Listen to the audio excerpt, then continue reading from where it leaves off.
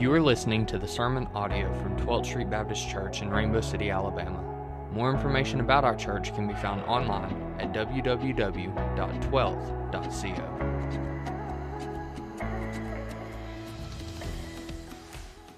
Thank you guys very much for leading us to the throne this morning. And if you would turn in your Bibles to Luke chapter 14. We'll be in Luke chapter 14, continuing our series, Come to the Table, Be Transformed. And to be honest with you, the thing we just sang, that I'm no longer a slave of fear, is something that should be readily known by all those who have been redeemed.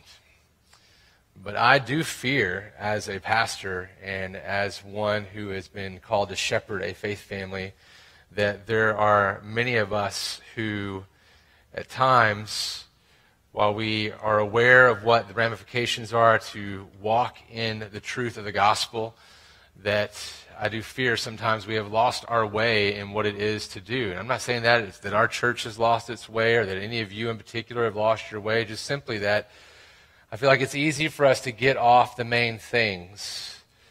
And the main things are clear all over the scriptures. They're clear when we sit down and talk about what church is about. And today I think we'll find that the main things are even clear in this message, this parable that we're going to look at from Jesus.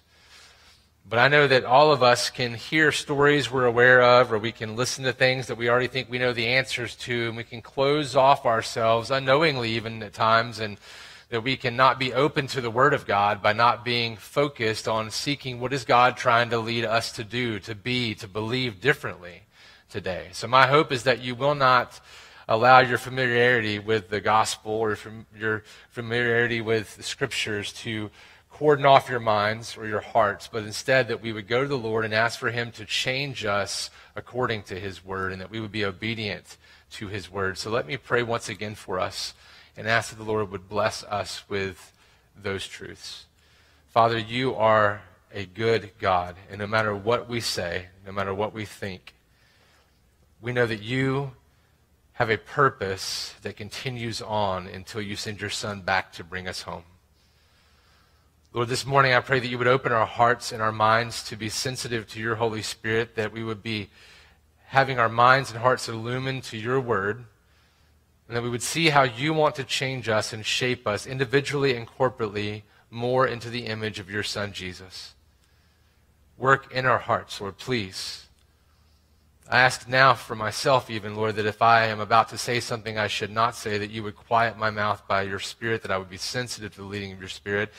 And Lord, if there are things I have not planned to say that I should say, Lord, I ask that your Spirit would lead, you would quicken my heart, and that I would be obedient even in those moments. But Lord, we know that your word stands firm and stands forever. So we trust in you.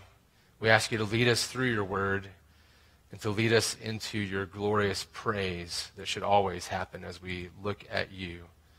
And we ask that in Jesus' name. Amen. Luke chapter 14, the whole thing is one big party. I'm going to just briefly give you an overview of the first bits of it, and then we're going to jump into the meat for today. I want you to understand a couple of things, that all the Gospels that we look at, these Gospels as far as the Gospel according to Luke, the Gospel according to Matthew, they're all looking at the same Jesus, and they're all telling us stories about Jesus and happenings in his life. And they look at them from different perspectives. So sometimes we see the same parable in some places, looked at from different angles of different men called by God to report them and to write them down. Today's message from Luke, though, is one that I found that for myself has been a continual push for me.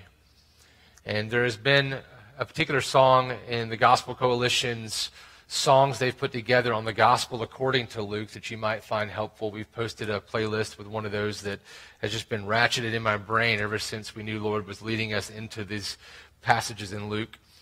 And it's one about coming to the feast. And today our message stays the same in general in the overall statement that we are to come to the feast, the table of the Lamb. And the add-on for this week is that there's still time. There's always still time until Jesus comes back, but that time will end. If you see, the story starts in chapter 14, verse 1, and on this, Jesus is hanging out on the Sabbath with some rulers of the Pharisees, and they're kind of watching him, and he brings up this question to them. He asks if it's lawful to heal someone on the Sabbath or not. There's someone in their presence that has dropsy, very distended, a lot of problems, probably filled with fluid in different areas, organ failure on the horizon. And he asks this question, but they remain silent. They've learned at this point that if Jesus asks a question, it's probably loaded. And so they stay their mouths and they just wait. And then he took the guy and he healed him and sent him on his way. And he then points to the Old Testament where it's lawful on the Sabbath to help out your animal if your animal's in a predicament, indicating that it should be okay to then help out a human, right, who's worth much more than an animal. And then he steps into a parable that he gives. They couldn't reply to those things. In verse 7, he gives a parable to those who were invited. He says, when he noticed how they chose the places of honor, he says, when you're invited by someone to a wedding feast, do not sit down in a place of honor, lest someone more distinguished than you be invited by him. And he who invited you both will come and say to you, give your place to this person, and then you will begin with shame to take the lowest place. In other words, hey, when you walk into a feast, don't just assume that you're the one that needs to be in the seat of honor. You go to the seat of lowliest estate, and if the master of that feast wants to put you up into that seat, he will move you there. The opposite of that is he gets to ask you to move down a few seats, which is a pretty shameful thing to happen. And he sums it up with a statement we've heard all throughout the other gospel accounts. For everyone who exalts himself will be humbled, and he who humbles himself will be exalted. A good message for all of us, right? Because our natural tendency is to always puff ourselves up and exalt ourselves. And he jumps right into verse 12 where we pick up for today. And it says, he said also to the man who had invited him, when you give a dinner or a banquet, do not invite your friends or your brothers or your relatives or rich neighbors, lest they also invite you in return and you be repaid. Now, we know Jesus is not saying don't invite your friends over for dinner. We know he's not saying that because he does that many times, go to dinners with friends and family. So he's not saying that. He's trying to prove a point to these folks here that are the religious leaders who have brought him in, but they're there to judge him and not to actually be a part of the fellowship with him. And so it says in verse 13, he says, but when you give a feast, invite the poor, the crippled, the lame, the blind, and you will be blessed because they cannot repay you, for you will be repaid at the resurrection of the just. Now, just so you know, the Pharisees, the teacher of the law, the experts would have been pretty sure that they understood that that is a pretty crazy statement to make. Because they adhered to a set of rules built around the Old Testament scriptures that they had that helped to make sure they never got close to breaking the rules of the Bible. And so they had set up a lot of extra rules. And in the Old Testament, it talks about that if you're going to be a priest who makes sacrifices, you can't have any kind of blemish wrong with you. You can't have one leg that's longer than another. You can't be a dwarf. You can't have a flow of blood. You can't have a hand that's been damaged. You can't, all these extra things. Okay, so people would look at that and say, if you're lame or crippled, or if you are someone who's the poor, they would say, yeah, we get that they're going to get to eat of the bread, but not that they would be in the seat of honor. God doesn't like that. But that's not what God says, by the way. He's just pointing to later on the need for a Savior who's unblemished by sin, and they didn't catch that. And so when Jesus here says this, when you give a feast, invite the poor, the crippled, the lame, the blind, they would have been taken aback pretty well by that. He says, you will be blessed because they cannot repay you, for you'll be repaid at the resurrection of the just. In verse 15, notice the religious response. When one of those who reclined at the table with him heard these things, he said to him, blessed is everyone who will eat bread in the kingdom of God. He throws out a quippy statement trying to get beyond the awkwardness in the room. So Jesus is invited into a party with a bunch of ruling Pharisees who are the experts on religion, and they're trying to assert who he is and what he's doing, and they're trying to entrap him in things over and over and over again. And Jesus steps in and he begins immediately to say to them, you don't understand the Sabbath. Let me show you what it is. Let me ask you a question. You're not going to answer, I'll heal this guy, and now I'm going to show you how you're wrong. And then he says, hey, you've invited all these important people in. You should be inviting all the ones who are overlooked and marginalized and in need. That's who you should be inviting in. It's a pretty awkward moment. Right? He said that directly to the guy who invited him in to dinner. And then we see right here, this guy is trying to help out probably, and says a statement he earnestly believes, but one that is a pithy kind of religious statement when he says, blessed is everyone who will eat bread in the kingdom of God. Implying, hey, yeah, blessed are all of us who are going to be there. Even those others you just talked about. But Jesus said to him in verse 16, zoom in with me here. We're going to double click on this. A man once gave a great banquet and invited many. And at the time for the banquet, he sent his servant to say to those who had been invited, come, for everything is now ready. Pause, let me say this about this. This would have been normal. A big banquet, they get RSVPs from everybody they've invited, so they know who's coming, they know how much to make, and they're going to overmake for everybody. And when the day came and everything was ready, they would send their messengers out to get everyone to bring them in, saying, hey, it's time for the feast. So this is what he's done. Verse 17 again, at the time for the banquet, he sent his servant to say to those who had been invited, come, for everything is now ready. But they all alike began to make excuses. The first said to him, I have bought a field and I must go out and see it. Please have me excused. Another said, I have bought 5 yoke of oxen and I go to examine them. Please have me excused. And another said, I have married a wife and therefore I cannot come. And by the way, notice these are all good things. They're all legitimate things. They're all honorable things. I mean, the first guy has bought some land and he has to go check out the land. Well, some argue that he should have already checked out the land, and some say, no, there still was the stipulation that once you purchase it, you have to go and just verify the boundaries and make sure it's exactly what you agreed to pay for. But we do know this, it's labeled as an excuse because if he wanted to go to the feast, he could have gone to the feast and checked out the land later or before. He knew it was coming. The next one is the excuse we see of a guy who's bought some oxen, and he says to him, the servant came and reported his master these things. He says, verse 19, I have bought 5 yoke of oxen, and I go to examine them. This would be a wealthy guy. It would be a couple hundred acres of land at least, probably, because of needing that many oxen to take care of the fields. But he wouldn't have gone to buy those oxen without having already checked them out. So he's making an excuse. It's labeled here, it says these are excuses. And the next one says, I've gotten married. I married a wife, therefore I can't come. And the Old Testament would say that if you just got married, you don't have to go off to war, but it never precludes you from going to a party. In fact, I don't know about you, but most of our wives probably love to go to a party and talk to somebody else for a little while besides just us. These guys make excuses, and they're labeled as excuses. When what they really should have just said probably is the truth, if you're going to be, because no matter what they say, it's going to be a rude thing. They said, we're coming, and now I've got this thing going on, so I'm not coming. It would have been taken as a very, very, very rude thing to do in this culture. Even now, it'd be rude, right? What happens? Verse 21. So the servant came and reported these things to his master.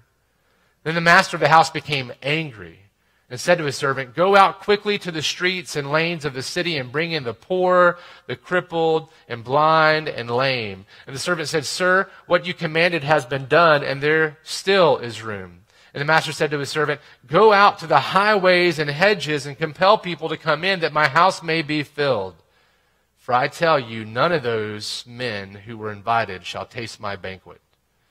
Notice, real quick, it's something when you read Scripture, he's talking about the servant, not himself, in a sense, right? He's talking about the master.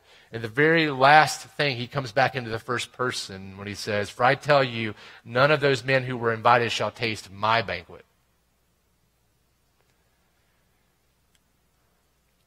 I think it would do us good today to heed the warning that is here thrown out to the religious. That's us, by the way. We like to put ourselves in the seat of the non-Pharisees. But we're the ones that most resemble the Pharisees of people in our culture. Here we are gathered together. Here we are looking at the Word. Here we are wanting to know and grow and learn more. The Pharisees weren't all just like mean and bad people. They were people that showed fealty to God. They wanted to love God and do what God said. And here's the ones he's sitting with, dining with, and he gives them this story, and he says at the end, I tell you, none of those men who were invited shall taste my banquet. I've got 2 major points for us today, based off these scriptures, straight out of the scriptures. I want to state the first one very directly and one that speaks to all of us, I believe. But before I say it, I want you to understand that if we're not careful, we're going to hear this and we're just going to think it's somebody else. And we need to take this in and ask the Lord to reveal, is this me? We are never so far along in our walk with the Lord that we can just be assured that we've kind of arrived. We should always be submitting ourselves to the Lord. So my first statement to you from this scripture to the religious, to us, is this: do not rely on your religion, but recognize the truth of your estate and continue in repenting. This is our mandate. Jesus started off when he set out into the kingdom work by saying, repent and believe, for the kingdom of heaven is at hand. And those words in the languages they were spoken mean repent now and keep on repenting. Believe now and keep on believing. This is not an ending thing that you do one time. Now, if you are saved, if you have been redeemed, you are His. I believe fully that if you are His, you will endure to the end and be saved. But our calling is to continually be repenting of sin as He continues to shape us and form us into the image of Christ and make us into the perfect us He intended us to be originally. Make sure we understand our knowledge of Scripture can never overcome the depth of our depravity. The Pharisees thought they had. Our eloquence in prayer will never pass the smell test in the presence of the Almighty. Just because we're good at saying things and sounding religious doesn't mean we're okay with the Lord. Let us not lean into those things. I'm not saying don't pray with good words. I'm just saying don't lean into that like that makes us okay with the Lord. See, these religious leaders had invited Jesus into their feast, but they had placed themselves in the seat of judgment. And although they feigned fealty to God, they were relying on their religion and did not recognize their continual need for salvation. Oh, Lord, let this not be our reproach. Amen, church? Let us not fall into that. Father, please remind us of our great sin and then of your great salvation in Jesus. We need reminding of that continually. Let us not trick ourselves, brothers and sisters, into thinking that our behaviors blot out our transgressions. Only the precious blood of Jesus wipes away our sins and purifies our hearts and transforms us more and more into the image of Christ. And only those who abide at the feet of Jesus will be brought home when the end comes. How many of us in the church have heard the sweet sound of the invite and come to the door only to stop short of actually feasting at the table of Jesus? We hang around. We may learn a lot. We may even learn so much that we begin to teach others the truths of the Bible. We may even be able to wax eloquently about different theological issues amongst our friends or at home. We may even learn so much that we feel like we have arrived in some ways and that this shows that we are His, but are we truly sitting at the feet of Jesus and feasting at the table with Him? We might have memorized countless scriptures and even taught lessons, but are we resting in the arms of the Savior? We can spend years searching these scriptures, right here, searching these scriptures, and yet wind up just like what Jesus says about the Pharisees, that we seek in the scriptures for eternal life. We miss the point. They're all about Jesus. Many might even look at us and wish they could attain our status or wealth of knowledge about the Bible or our religious estate. But the question for our own hearts is, have we truly submitted in every way to the Savior? Have we truly surrendered ourselves to the Savior? Are we truly surrendering, even now, ourselves to the Savior? Let us heed this warning today. Jesus is inviting us to surrender ourselves to Him this very morning, just like He was to these Pharisees. His salvation is free to any who would come. He's invited them all to come. It's free, it's available to any who would repent and believe in Him. But let us not be deceived. He requires full and total surrender. We cannot hold anything back. To hold back anything is to actually refuse to come to Him the way He says it must happen. There is no holding back of anything. Salvation cannot be predicated upon the demands of the one who needs salvation. It's always predicated upon the one who brings salvation, Jesus Christ the righteous.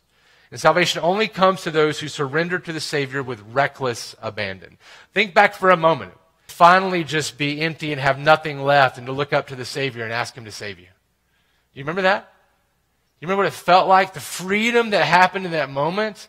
The total debased feeling of having nothing to bring to the table, but knowing that you've been invited in?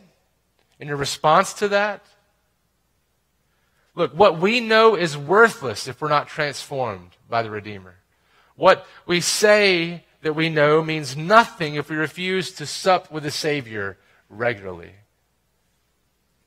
Let us not rest our knowledge of God on the Scriptures alone, but let us come and rest in the provision of the pursuer, who is Jesus Christ, the righteous one. Let us rest in His presence. Let us not rest our hope in our religion, which is our default mechanism as those who continually create idols out of anything if we just take our eyes off Jesus. Let us instead relinquish our lives to full surrender in the calling of our Savior and Redeemer. Let us not make excuses, for we all know the road to hell is paved with good intentions. And let us not think we don't make excuses, because we do. Here it's about property, it's about tools, it's about spouses, affections. We make excuses all the time. Okay, Lord, I know you're calling me to go do this thing, but I'm just going to, when I'm done with this, He tells the guy, go let the dead bury their own dead. Hey, okay, God, I hear what you're saying. I know I need to stop this thing, but just after this time, let us be worried, brothers and sisters. Let us not make excuses, but instead let us make haste to come to the Savior. Come to the table and be transformed. Because our religion is worth nothing if we do not see our great need for salvation in every day. We need saving then even more from our religiousness. And let us not think more highly of ourselves than we ought.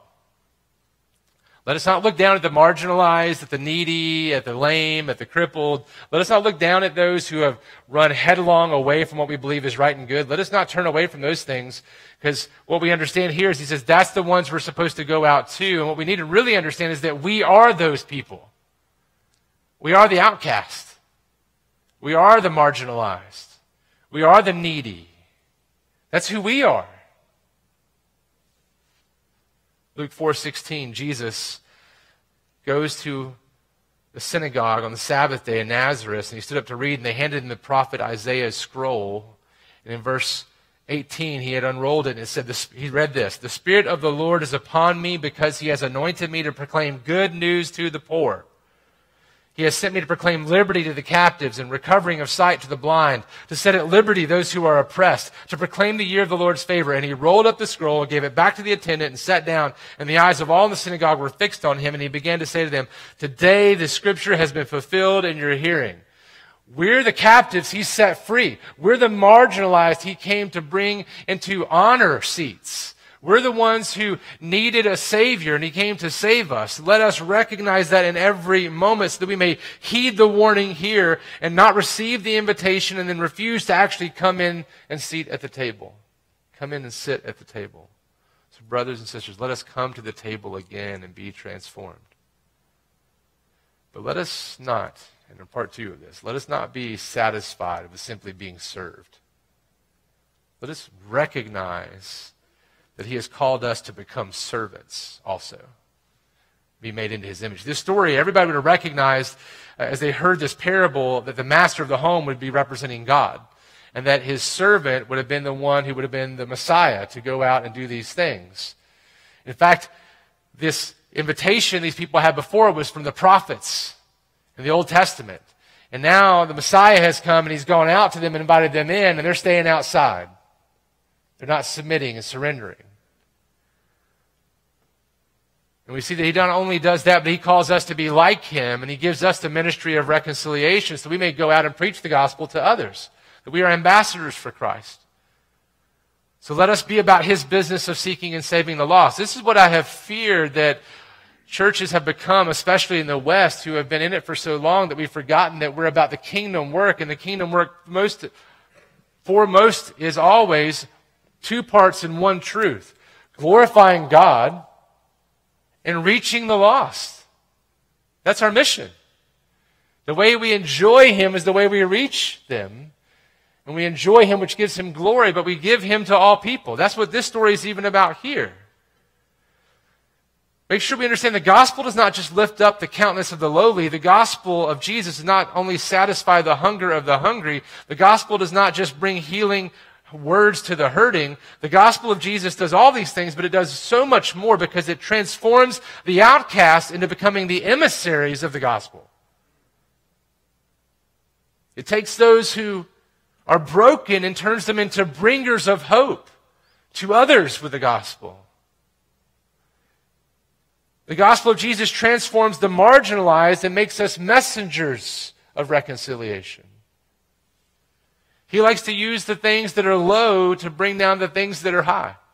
He likes to use those who have not anything to offer, that are not wise, to go out and bring the wisdom of God in the person of Jesus to others.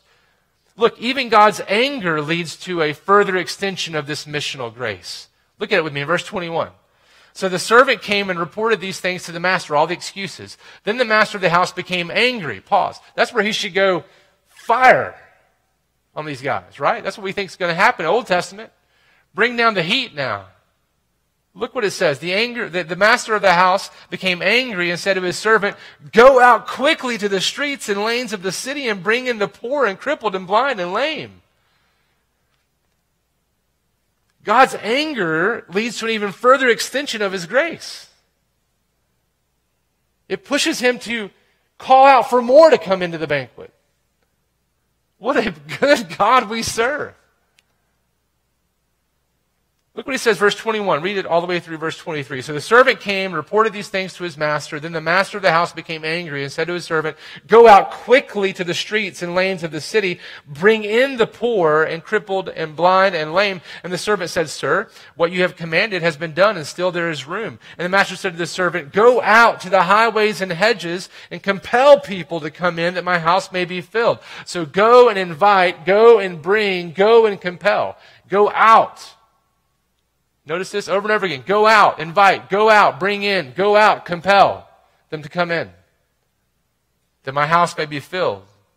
1 Peter 3:13 says, "Now who is there to harm you if you are zealous for what is good? But even if you should suffer for the righteousness' sake, you will be blessed. Have no fear of them, nor be troubled, but in your hearts honor Christ the Lord as holy, always being prepared," listen, "to make a defense to anyone who asks you for a reason for the hope that is in you. Yet do it with gentleness and respect."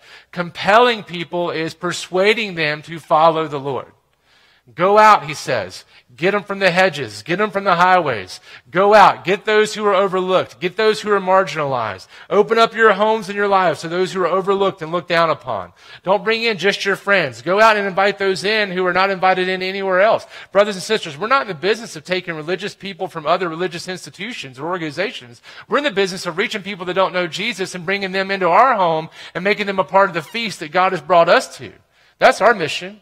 Our mission is to go out and reach those who have not been reached. And you know where Jesus often starts? Is with the marginalized, the needy, the crippled, the lame, those who nobody else is trying to go to. Those who everybody else is overlooking.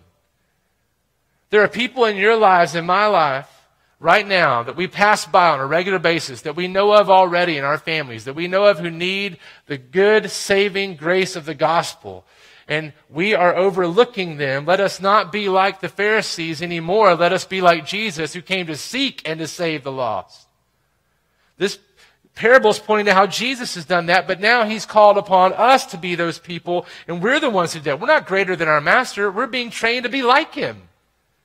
We will become like our teacher, being made into his likeness as servants of the Most High. So let us be about the master's business. This gospel life that we are called to is often messy. It's messy when you do that. And it's often uncomfortable. But thankfully, Jesus did not recoil from the uncomfortableness and the messiness of coming to seek and save the lost. Amen? And now he's called us to do exactly the same.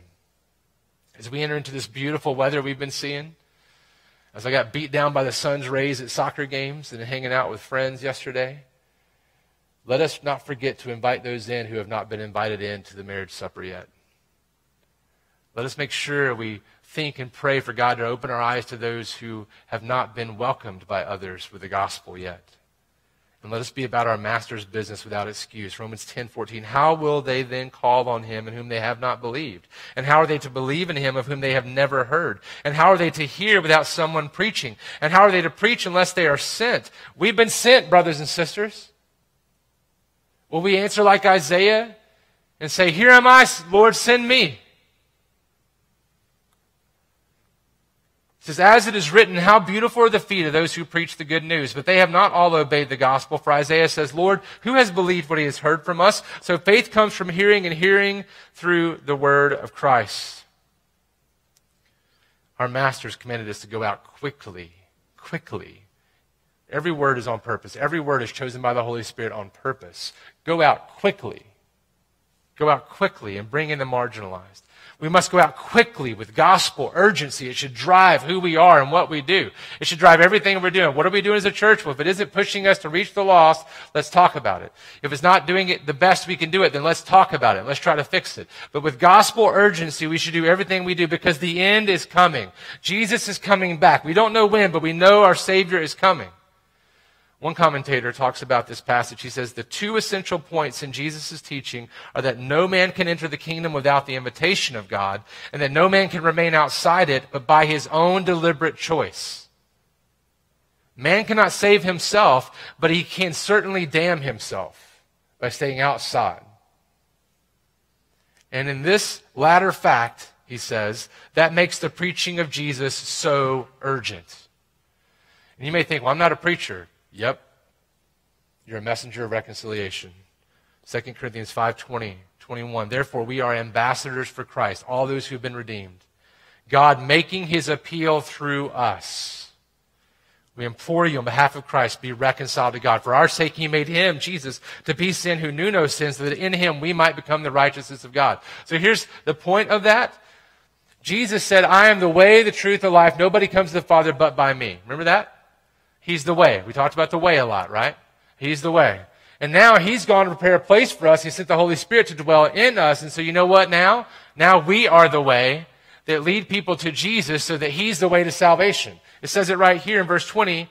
We implore you on behalf of Christ, be reconciled to God. And right before that it says we are ambassadors for Christ, God making his appeal through us. We are the way. So all these people in this county that don't gather at any worship environment on a Sunday morning, which could be as many as about 65 to 70,000 people when you look at how churches report. And we know churches never underreport their numbers, right? On any given Sunday, there's at least 70,000 people and 100,000 people out of the 100,000 people in Etowah County that do not join them in worship of our Lord. There's a lot of people that need Jesus here. And a lot of them are overlooked. And I don't fault anybody for overlooking. I've overlooked, but Lord, open our eyes, quicken our spirits, and send us out to the highways and byways. Outside the camp. Like Jesus went outside the camp for us to die on the cross. Let us go outside and be messengers of reconciliation. That we might be a people who welcome those that no one else invites to the table. Lord, this is our prayer, Lord. This is what you've called us to. He has commanded us to go where they are, compel them to come into his house, that his house may be filled. So let us go while there is still time. And right now there's time because we're still here and Jesus isn't back yet. We don't know if we have tomorrow, but we have right now. We don't know when the door is going to shut, but we know one day that it will shut. So the time is now, and the table is ready. That's what he tells them. He goes, go out and get all these people. I told them the table's ready. The table is ready. So come to the table and be transformed. Let us start off by reminding ourselves of that now, and let us come to the table and feast and be transformed. And then let us go out and grab more and come in and bring them to the feast. Come to the table, for yet there is still room and there is still time. Father, we need your help in this. Lord, if there's anybody here today that has been at the door but has not entered into the feast, I pray that you would quicken their hearts, that you would call them through the proclamation of your gospel this morning, that you would bring them to faith. If they are watching online, or if they're present with us even now, or if they're going to listen to this 5 years from now, I pray, Lord, that you begin to work in their hearts even now and call them forth out of death into life. That they once were blind and now that they could see, and they would repent and turn to you and find hope and salvation. Lord, let us be a place, let us be a people, your people, who are going out to the highways and byways, not just waiting for them to show up here, but that we would be messengers of reconciliation, and that our feet would be beautiful because we go to them. Not because we feel guilty, Lord, but because we see how your Son has done so much in stepping out of eternity, the greatest step we could ever imagine, stepping to become one of us, living the life we could not live of perfection, and then dying the death we deserve for all eternity. But, oh Lord, the power in that one who is yours, your Son, who overcame death, so that we no longer fear death, who overcame destruction and sin, and has overcome temptation, who's overcome disease, who's overcome heartache and brought healing. Lord, let us find our hope in him, and let us be with him, charging into hell with water pistols of the gospel together, so that we might see more and more come to the table and be transformed. Lord, transform us now, that we might make much of you, and you might receive all the glory. And I ask that in Jesus' name. Amen. Thank you for listening to the sermon audio from 12th Street Baptist Church. Feel free to share this with anyone you meet, and we pray that this sermon helps you to be more like Jesus, as 12th Street seeks to make apprentices of Jesus by being a family for families.